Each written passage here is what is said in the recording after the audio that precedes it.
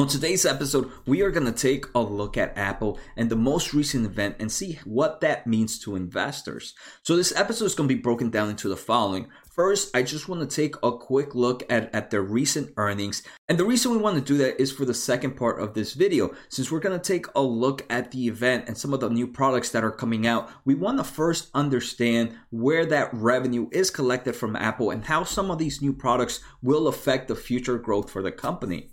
After that, I want to take a quick look at the financial numbers, see how this company is expected to grow in the upcoming years. And at the end, I want to give my overall thoughts on the company. So like always, if you are new to my channel, if you're a long-term investor, if you'd like to learn about growth stocks, make sure to hit that subscribe button. To all my returning viewers, thank you so much for the support. It truly means a lot. And like always, if you guys want to get in contact with me, YouTube comments, Twitter, you can find me on Twitch, you can find me on the Discord channel, or you can find me on JoseNajarro.com.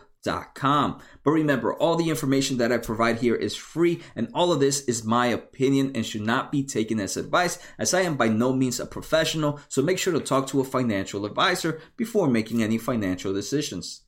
So let's get started.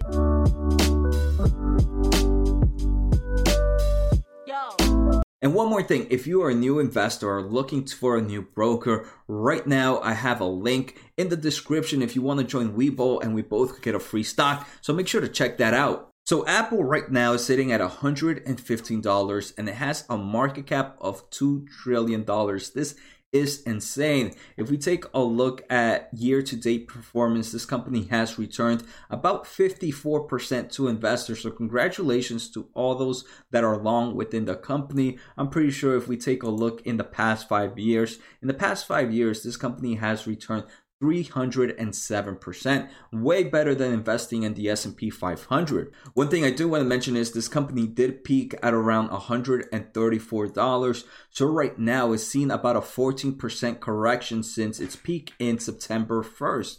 And we've all seen that correction with all the tech stocks. We saw a nice pullback in some of these tech companies, giving us a better valuation, a better price point. So let me know in the comments, did you guys purchase any right now in the correction? Are you guys planning on purchasing any at the moment? Or are you guys waiting for a bit more? All right, so now let's take a quick overview of Apple's most recent earnings, which were reported July 30th of 2020. So about a month and a half ago, which is not that long ago. For quarter 3, the results were amazing. The revenue were up 11% compared to the same time last year, and it was a total revenue of about $59.7 billion. Now let's try to understand where that $59.7 billion of revenue came so we can understand how this event will help out Apple. So revenue breakdown, out of that 59.7, 26.4, so close to half of the revenue comes from the iPhone sales. Then we have iPads. iPads are $6.6 billion, a little bit over 10%. The Mac is about $7.1 billion, again, a little bit over that 10%. Wearables, home, and accessories are 6.5, a little bit over that 10% of total revenue. And services makes up $13.2 billion. So that's close to a little bit over 20% of the revenue. So we can see 50% of the revenue right now in their most recent earnings came from the iPhone. Then we have about 10% from the iPad, another 10% from the Mac, another 10% from wearables, and about 20% from services. So those other products make up another 50% of the revenue. Now that we see where that revenue is coming, I also wanted to take a look at what kind of growth that revenue segment is seeing. So remember, this most recent earnings was quarter 3 of 2020. So what I want to do is compare that 9 months of the quarter to the same 9 months last year to see where that growth is coming from. Are we seeing any growth in any of those segments compared to the same time last year? So we can see last year, the iPhone in the first 9 months of the year, it made $109 million. For this 9 months of this year, it made $111 billion. So we're seeing a small growth in iPhones. Then in the Mac last year, in the first 9 months, it was about 18.7 billion. This year was 19.5 billion. So again, a small increase. It's still growth, but not that big in my opinion. Next, we're going to take a look at the iPad. The iPad for the first 9 months last year were 16.6 billion. This year we're 16.9 billion. Here it barely moved up. I want to say it's more flatline. Now we get to see the juicy ones, the ones that are really growing. So wearable, homes, and accessories last year for the first 9 months were $17.9 billion. This year, for these first 9 months, was $22.7 billion. So there was a huge growth in wearables, home, and accessories. The second place they saw huge growth were in services. For the first 9 months last year, it was about $33.8 billion. This year was $39.2 billion for the first 9 months. So we can see these two products, wearable, home, and accessories, and services are the ones that are really increasing this revenue growth for Apple. So if we're seeing any products that match these revenues, I think are the ones that are going to help Apple continue that huge growth in the upcoming quarters.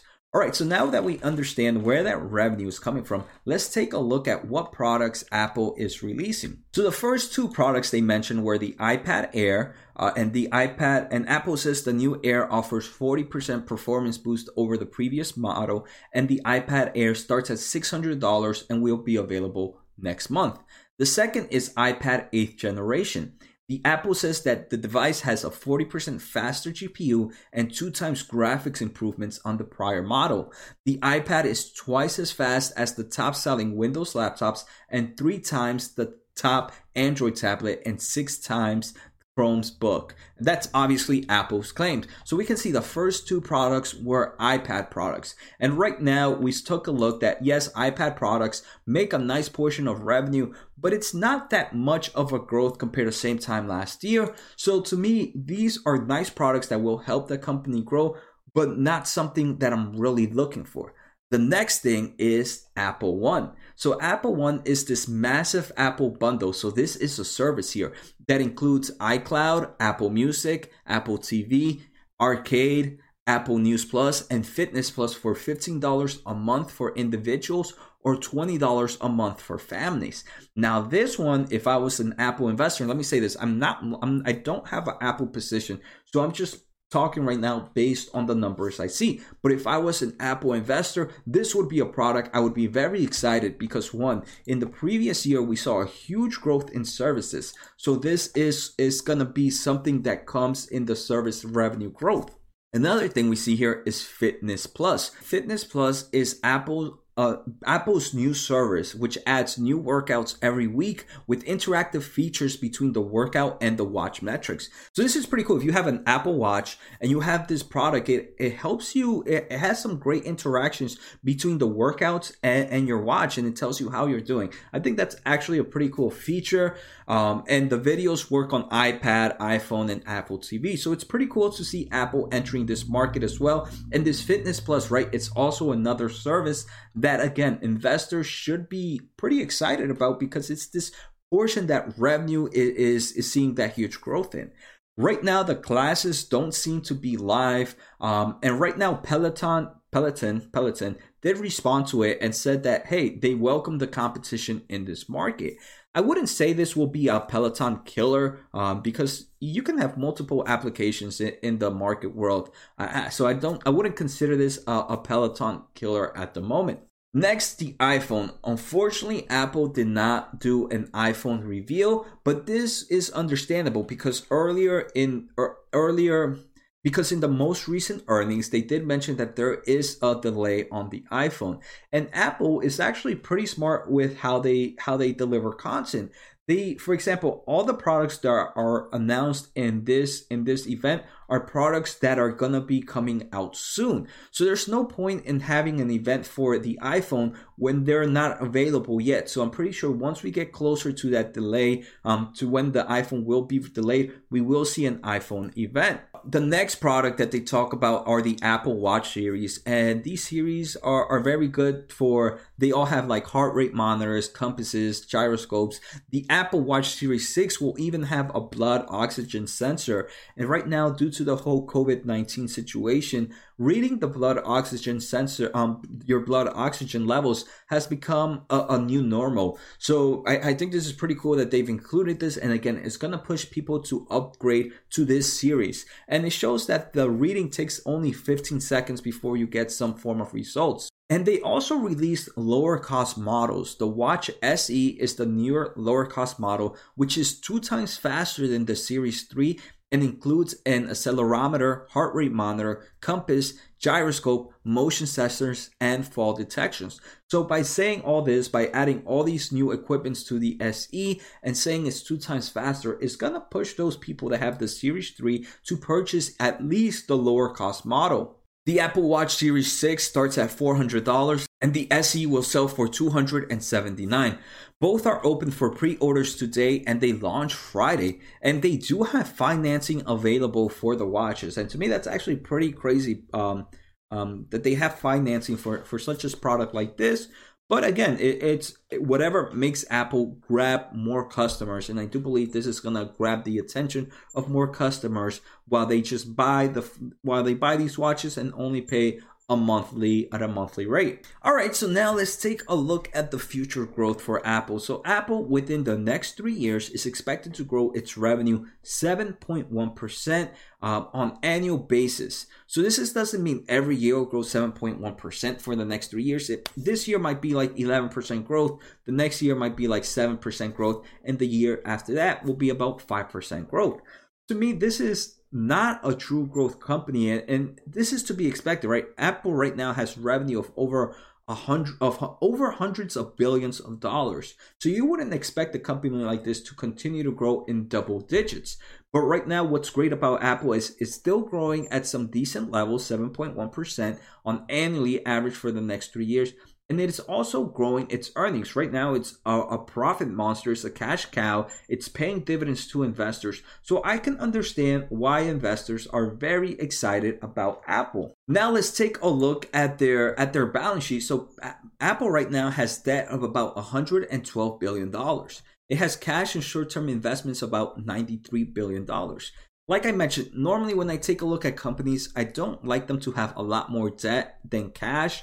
But right now, like I mentioned, Apple is a moneymaker. So to me, it's understandable if they have a little more debt than cash. This is not something I would really freak out about. All right, so now my thoughts about this. The event I think was pretty cool. We did see new products in segments that were seeing huge growth in Apple's, for example, the services and the wearables. 2 products that are constantly growing. And they released new products for both that I do believe will grab more customers' attention and will allow that acceleration of growth. Like I mentioned, for me, I am not an Apple shareholder at the moment. And to be honest, after this, I do believe things are looking good for the company. I personally am not gonna be an Apple shareholder. And to me, that's okay, right? I don't need to have every single winner for my portfolio to good. And the reason I do these videos is sometimes some people just want to get the information, and I also want to continue to learn. So now I want to do a quick look at the valuation to help me with my thought process. Right now, Apple has a forward PE ratio for 2021 of 29.96. Many people would say, hey, this is a lot higher than normal. But yes, we are. One reason I do believe forward PE ratios are a lot higher than normal is because the risk-free rate is very low right now.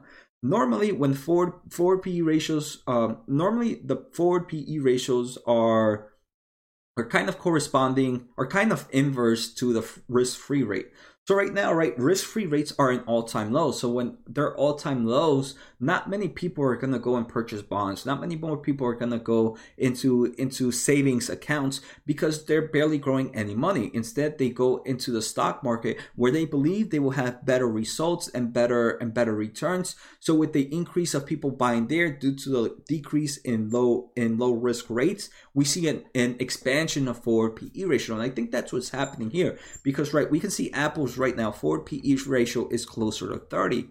And right now I want to compare it to Microsoft. And the reason I want to compare it to Microsoft is they're both money-making cash cows right now with decent growth and a huge company. Forward PE ratio for Microsoft right now is 28.5 for 2022. So they're kind of very similar levels. Microsoft, in my opinion, is a bit cheaper right now. And personally, I would like investing in Microsoft. But just because I would like investing in Microsoft, I'm not saying Apple is a bad investment. If I did want to get into Apple right now, like I mentioned, Apple is almost at an all-time highs. So if I did want to get into Apple, how would I do it? I would do it just how I do every other of my positions. I would dollar cost average. Every week, I would, if I was bullish on Apple, I would buy on a weekly basis and build my position over time. Some weeks I might buy high, but some weeks I might buy low. And this helps me from timing the market, like for example, September 1st. Imagine if I went all in on Tuesday, September 1st, and then the stock price dropped about 14%. That would be something that would hurt. But imagine me buying on a weekly basis. I might have bought high on Tuesday, September 1st, but hey, maybe next time I bought low on September 7th, September 8th, about a week after. So then that's where dollar cost averaging begins to take place, and it helps me build a position over time. So that's it for today's episode. Like always, make sure to subscribe, make sure to hit the thumbs up, guys. It truly helps the channel. Take care, and let me know, what are your thoughts on Apple right now?